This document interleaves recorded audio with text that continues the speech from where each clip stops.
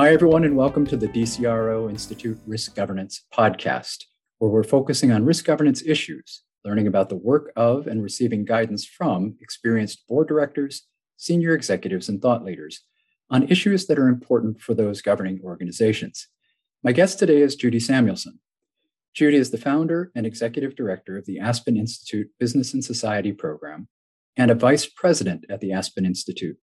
Judy led a 10-year campaign to challenge conventional thinking in boardrooms and classrooms about the purpose of the corporation. She produced the Aspen Principles of Long-Term Value Creation to challenge short-termism in business and capital markets, and is promoting a set of principles designed to disrupt the status quo in boardrooms about the design of CEO pay. Judy's career spans working in the California State Legislature, banking in New York's Garment Center, and directing the Ford Foundation's exploration of impact investing. She's a Rockefeller Foundation Bellagio Fellow, a director of the Financial Health Network, and the author of The 6 New Rules of Business, Creating Real Value in a Changing World, which was published earlier this year. Welcome, Judy. Thanks for having me, David. We're glad to have you here. I've admired your work for a long time. As I think I mentioned when we first started talking, I became aware of the Aspen Institute through my long-term readership of The Atlantic magazine. And I know you guys do some work together. Would you mind giving us a brief overview of your work at the Aspen Institute? Absolutely. The Aspen Institute's a little bit of a mystery to a lot of people. Maybe we kind of like to have it that way. You know, it gives people an opportunity when they show up to learn something new, I think. But our work is one of many programs that's housed at the Aspen Institute. The work I lead, the program on business and society at the Aspen Institute, is really about aligning business decision-making with the long-term health of the commons. And we do that through both dialogue, taking on a topic that it's usually embedded in some kind of system that needs to be unpeeled. We need to kind of bring people together. We're not a debating society. We bring people together who are interested in the question that is being framed and may have different life experiences, hopefully do have different life experiences, different perspectives on the problem, but share a concern for making progress. And so our mandate is really about, as I said, aligning business decision-making with the long-term health of society. And so we engage in dialogue and then also in programs to support change agents inside the business sector. It's interesting thinking, and I think it's probably come more into the mainstream recently, perhaps not enough, but still more in the mainstream. But I know you've been at it for quite a while. In the book, you use this term market civitas when talking about rethinking risk. And I wondered if you could tell us a bit more about this idea and the implications it has for the work that you're doing and the work that's being done, say, in the boardroom. No, I think that I use that term, and it came out of a dialogue that we ran in Aspen. Our program works out of New York, but we use Aspen, the conference center there, and it's a great time for people to kind of step back and think more deeply about where we're headed. And it came out of a dialogue that included everybody from Sally Blount, who was then the dean at Kellogg at Northwestern, to a number of business executives, people who had both been at the table with us for a long time and who were kind of new to our work. And it was essentially the notion arrived that we were looking for something beyond what was tangible today, and that we were looking for business leaders who had an ability or maybe kind of a flash of recognition sometimes of the need to kind of work at a different level and embrace what was truly in the interest of the commons. And it's almost a spirit of market civitas that we were talking about. And I write about a number of examples of this in the book. I write about the moment when Doug McMillon, the CEO of Walmart, after consultation with a number of his employees and really kind of thinking deeply about this himself, this was in the wake of a couple of shootings that had happened in Walmart stores back in 2019, came to the conclusion that they really needed to move the needle on this in terms of their own policies and stop selling handguns and ammo, which was a big decision for them in terms of their interface with lots of customers who depended on Walmart to serve them in that respect. But it was like a moment when he understood that there was a bigger principle at play for him, the safety of his employees, a sense that he needed to make a move that was maybe not in the short-term commercial interest of the enterprise, but wasn't well defined in terms of how this would fit into the competitive environment either. So I think there are many executives that have those moments. I write about Roy Vagelos at Merck when he decided to go ahead against the recommendation of his executive team and to actually produce a drug that had no commercial value but had great public health value. It was a cure for river blindness. And Merck is still producing that drug, which is an incredibly courageous and long-term investment by the company. In his sense, he knew that this would pay off because his scarce resource is scientific talent, and to fail to produce something that they had the intellectual property for that was key to the why he was able to attract these scientists. He was very clear about that. Others, I think, are less clear.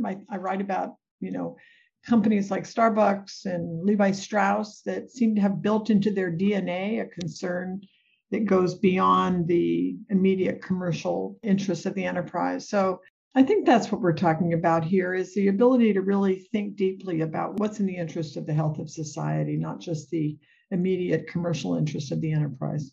I thought that was a really effective story that you told, because there are decisions that businesses have to make at times that aren't obviously contributing to the bottom line and may never contribute to the bottom line when taken in isolation, but have a much bigger impact.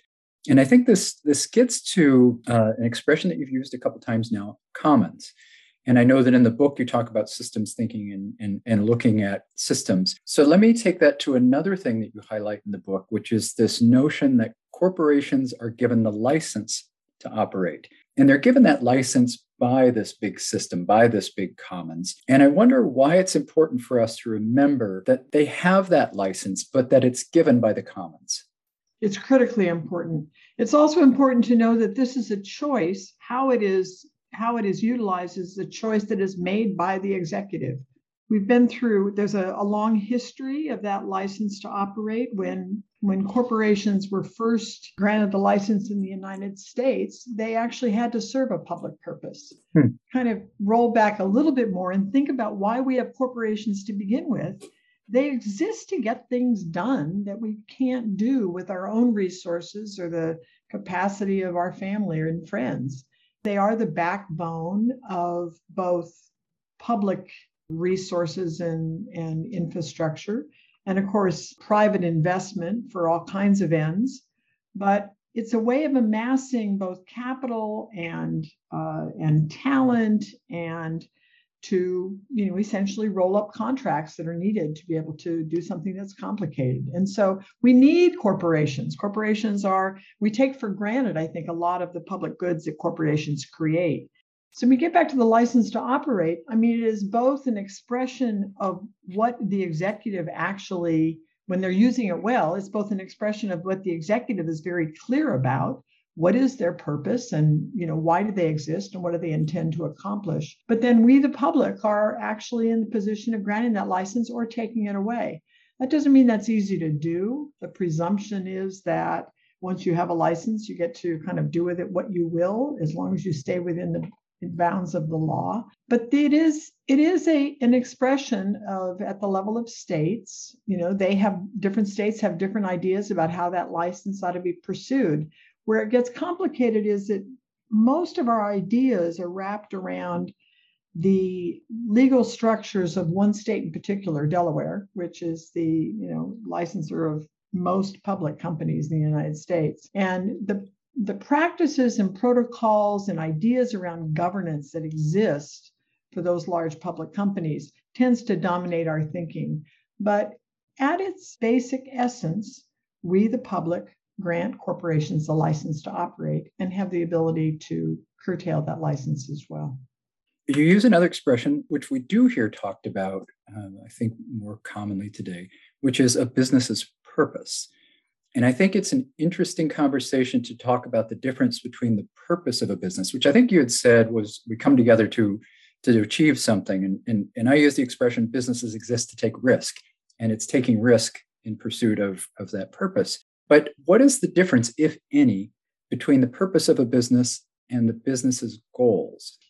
I think at its best, the purpose is about setting intentions. Larry Fink of BlackRock, who has used his bully pulpit as probably the leading the institution that owns more public stocks in the U.S. and to some extent globally as well than virtually any other financial institution or asset manager.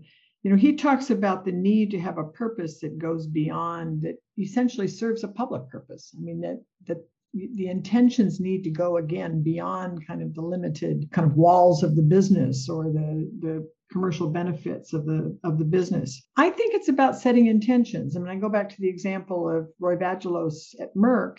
He was clear about what is most critical for the company to survive. And I think the other aspect of purpose is that it needs to be anchored into where the company really lives. It needs to be anchored into what that company is able to do, intends to do clearly, but it needs to be linked back to the business model. It can't be, there was a point at which when I was writing this book, WeWork was falling apart and we were making fun of the WeWork's stated purpose, which was something like, to elevate the world's consciousness or something like that.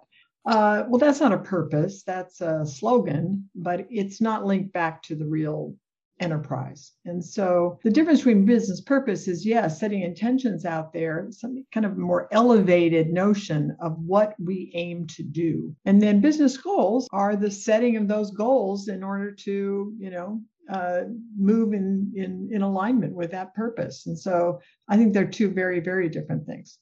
And it's helpful, I think, to make sure people understand that difference. I think back to a program I used to run for high school students through Rotary that was about ethical decision-making and how you go through a framework of making decisions that are ethical. And one of the things that the creator of that program, I believe this is a term that he made up called teleopathy, which in essence translates to a sickness around goals. In other words, goal blindness. And I guess there's another way of expressing that, which is ends justification of all means. And so I think when we think about our business purpose, you had talked about it's more than just operating within the rules. And I think that's really helpful for people to go back and ask those questions about whether the goals are overriding the purpose. And you mentioned earlier in your introduction about focus on CEO pay. That's a pretty interesting place to discuss that.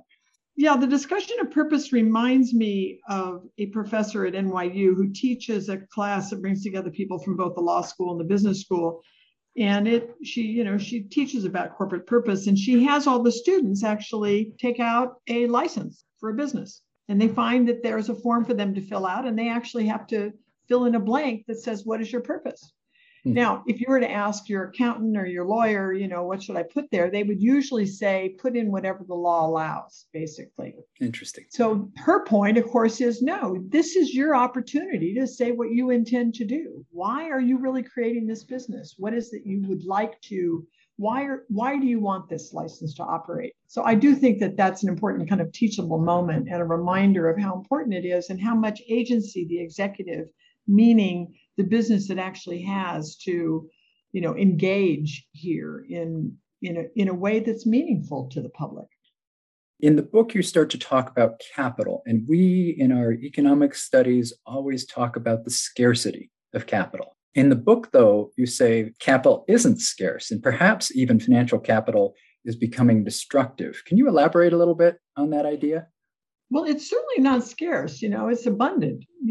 If you look at the last 10 years of companies going public, there are any number of instances. I mean, think recently in the last several years, I think Spotify and Snapchat, they go public, but they go public in name only. They go public in order to provide an exit for their early rounds of private investors. So both the rise of private investment markets and different kinds of pools of capital provides options. But the fact is that companies today, our largest enterprises, the ones who are kind of at the top of the valuation tables for the stock market, are capital light.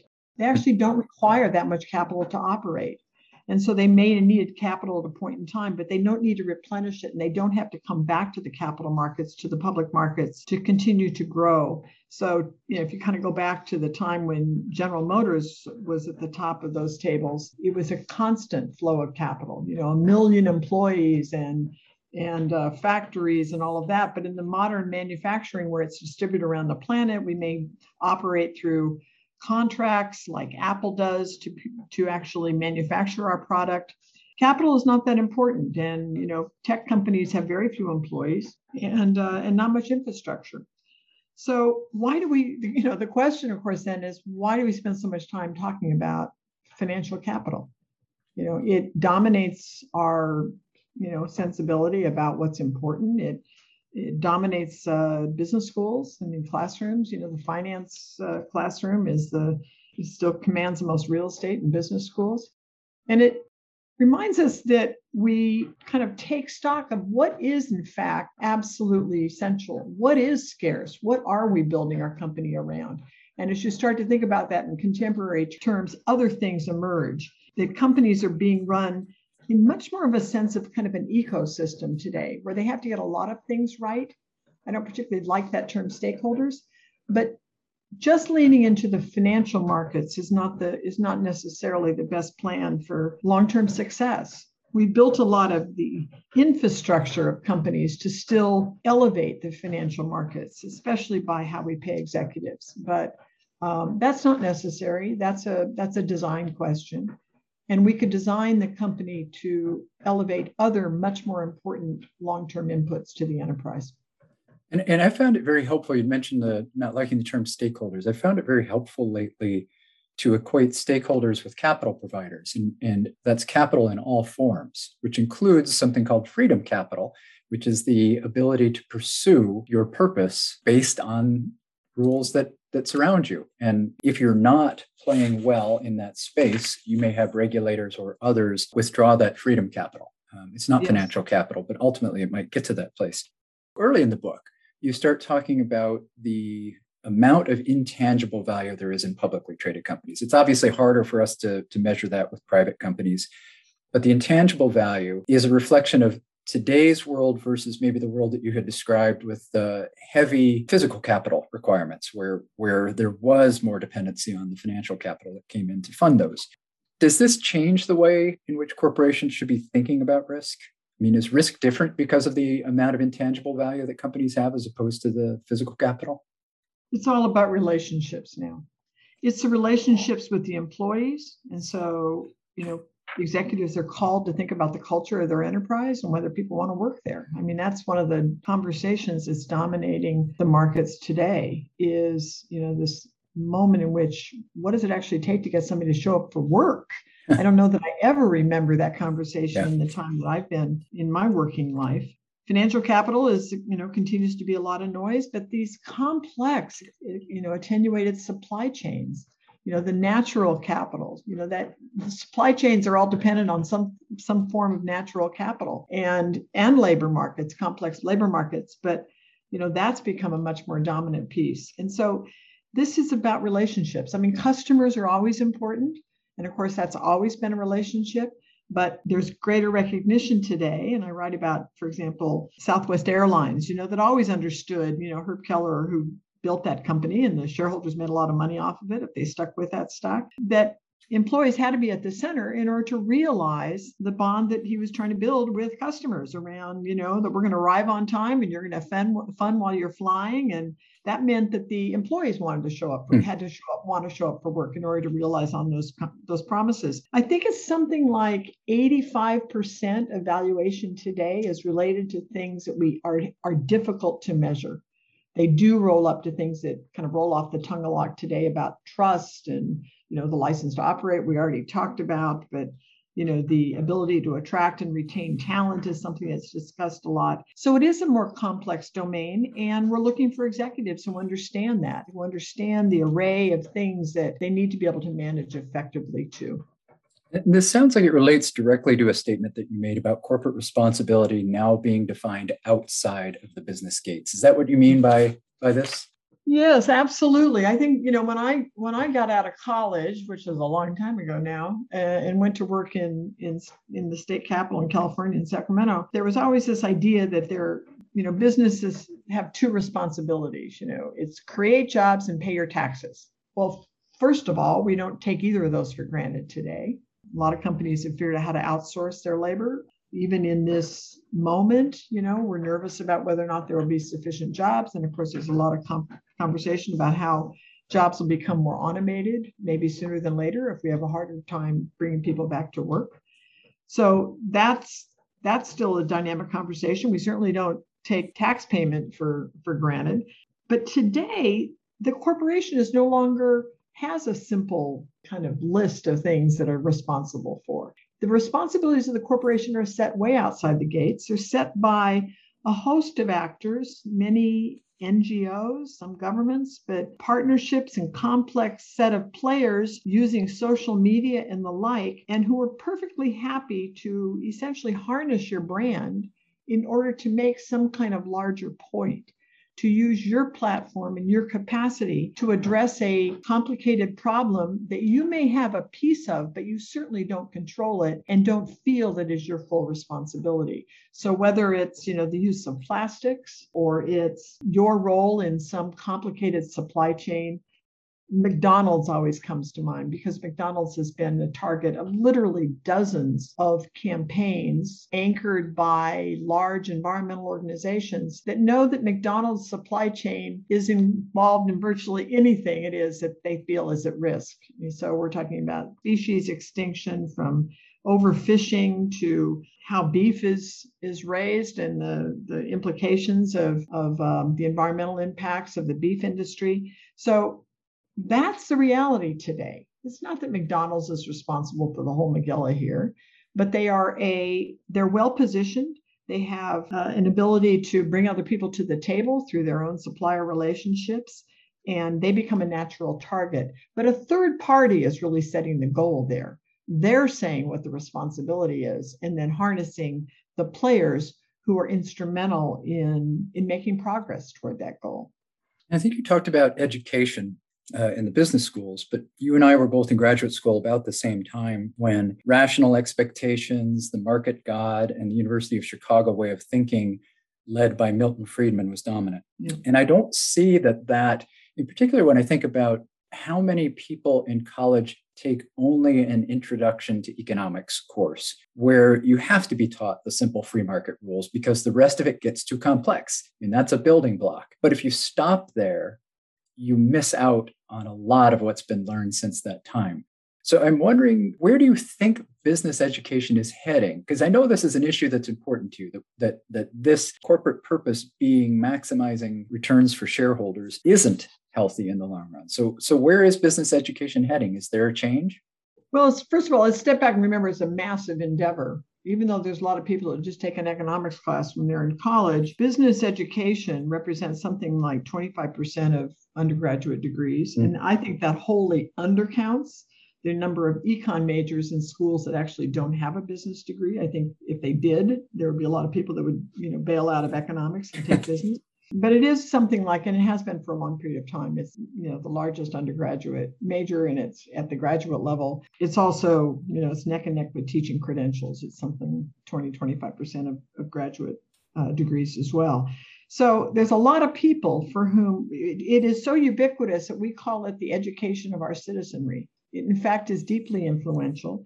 And in the course of a business degree at the MBA level, we're able to measure what somebody thinks coming in the door and how they're influenced by their business education. And it was disturbing years back when we monitored this for several years in a row and found that, MBAs would enter thinking kind of like consumers, that here's the CEO's job was to attend to all these different things, but they exited thinking like profit maximizers. And so that was a wake-up call for us, certainly, and for, I think, a lot of business schools that started taking this on. But, this is academia. It's hard to change. It's built into the DNA and the narrative and the kind of tools that are taught that are designed to measure things in a straightforward kind of technical kind of way. So I think some of the things are ahead of them are stepping back and saying, these tools, whether it's discounted cash flows or, capital asset pricing model, these kind of metrics that get used in business schools,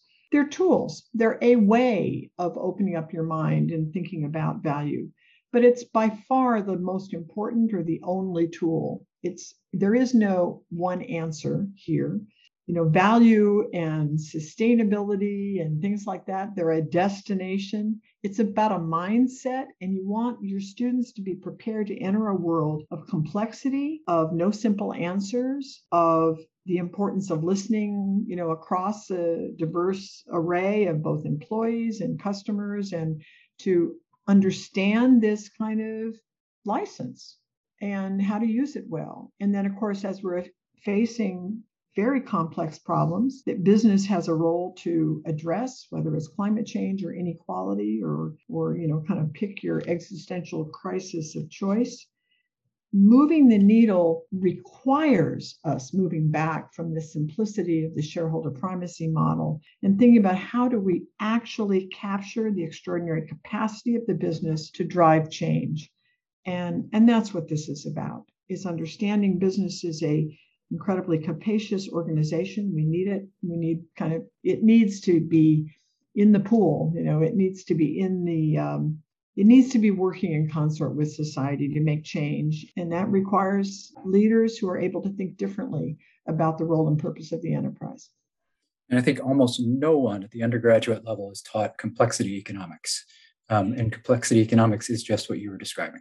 Interesting. Is that a term of art? Is that a... Well, no, that should tell you, someone as connected as you are, how little it's been able to pervade thinking. But it is systems thinking related to economics. There's a great book called The Origin of Wealth that Eric Beinhocker wrote. It's one of those books that's really worth reading to understand how value is truly created. And it's not created, we like to choose teams, right? We have our sports teams, we have our corporate teams, we have our political teams. We like teams. But what's found out in most of the stuff is that the notion of competition only is less successful than a combination of competition and collaboration. And you've got, I think, a good emphasis in this area. And the expression that you use is co-creation. Mm-hmm. And I wonder if that's, I think if I read correctly in the book, co-creation is becoming more important because people are starting to think that this license to operate is at risk. Can you tell me a little bit about co-creation, or tell us a little bit about co-creation and what your thought is on that? Absolutely. The old rule was all around competition. Competition is a driver of innovation and growth. But when the system itself is at risk, and the kind of creation of value requires bringing partners are kept together across the supply chain. And that doesn't just mean business partners, although that's a clear part of it. It also means, the ability to work with NGOs and governments and competitors. Because if, think of it in fishery terms, if the fishery is overfished, and I write about McDonald's specifically in this respect, where they were an important actor in kind of resetting the rules and protocols in the North Atlantic, up in the Barents Sea area, where the whitefish that McDonald's depends on, that to be able to continue to harness, the supply that they need in order to meet demand, they had to kind of step back and say, wait a minute, we're going to have to assemble everyone who touches this fishery. We can't do it alone. And so that's an example of co-creation. You needed an NGO at the table, an NGO that was willing to work with business. You also, ironically, needed an NGO to elevate this question and to target the business in order to start the conversation. So the role of media, the role of social media plays a background. But when the system is at risk, you can't solve it one company at a time. We know this today with the conversation about climate, that if you roll up all of these net zero commitments that companies are making, it still doesn't add up to what we need in terms of really resetting the price of carbon and letting the markets work, wholesale here. So there's a lot that's required, but we're seeing more of a willingness of companies to be able to, step in and work with competitors and work with agents that are typically not, invited into their boardroom to address some of these questions of the commons. We've got about a minute left, and this may be unfair of me to ask you this with just a minute left, but about what in your work are you most hopeful? I'm most hopeful now about the role of employees. I think that is a bright spot that is getting brighter as employees understand, as new kinds of employees entering the workforce, younger generations, but I think all employees are part of this, are able to use their voice in a new way. Employees today don't necessarily look at, as I did when I was entering, that work is over here and play is over here. It's all one complex system. Social media breaks down the barriers. And employees today are the window into both risk and opportunity. They extend outside the gate, they bring the outside in, and they are not shy about expecting their enterprise and their executives to speak to the concerns that they have that, sit outside the business. And so we're seeing lots of examples. I just wrote about one that hit us last week or a couple of weeks ago when we found out that there were something 1,100 McKinsey employees who had actually called on the executives to start saying, what is the nature of our relationship with fossil fuel companies? We've served dozens of them. What's the nature of these assignments? And are we helping them be more efficient at what they're already doing? Or are we in fact helping them transform? So that would be an example of where the employee voice has become more critical than maybe other outside expectations. And I don't know if it's fair to describe this, but it's almost like a dynamic unionizing. It's not unionizing around benefits and pay, but it's unionizing around ideals that people share. And those groups can change, they can shift. So it's something made possible by the networks that we have. Judy, this is great. I'm glad we've had a chance to chat today. Like I said, I've admired your work and work of the Aspen Institute. For those of you listening, Judy's book is The 6 New Rules of Business: Creating Real Value in a Changing World. I'd encourage you to get a copy of that. Learn more about the Aspen Institute if you're not aware of it. And Judy, thank you again. It's great to be with you. All right. Thank you, David. I enjoyed it.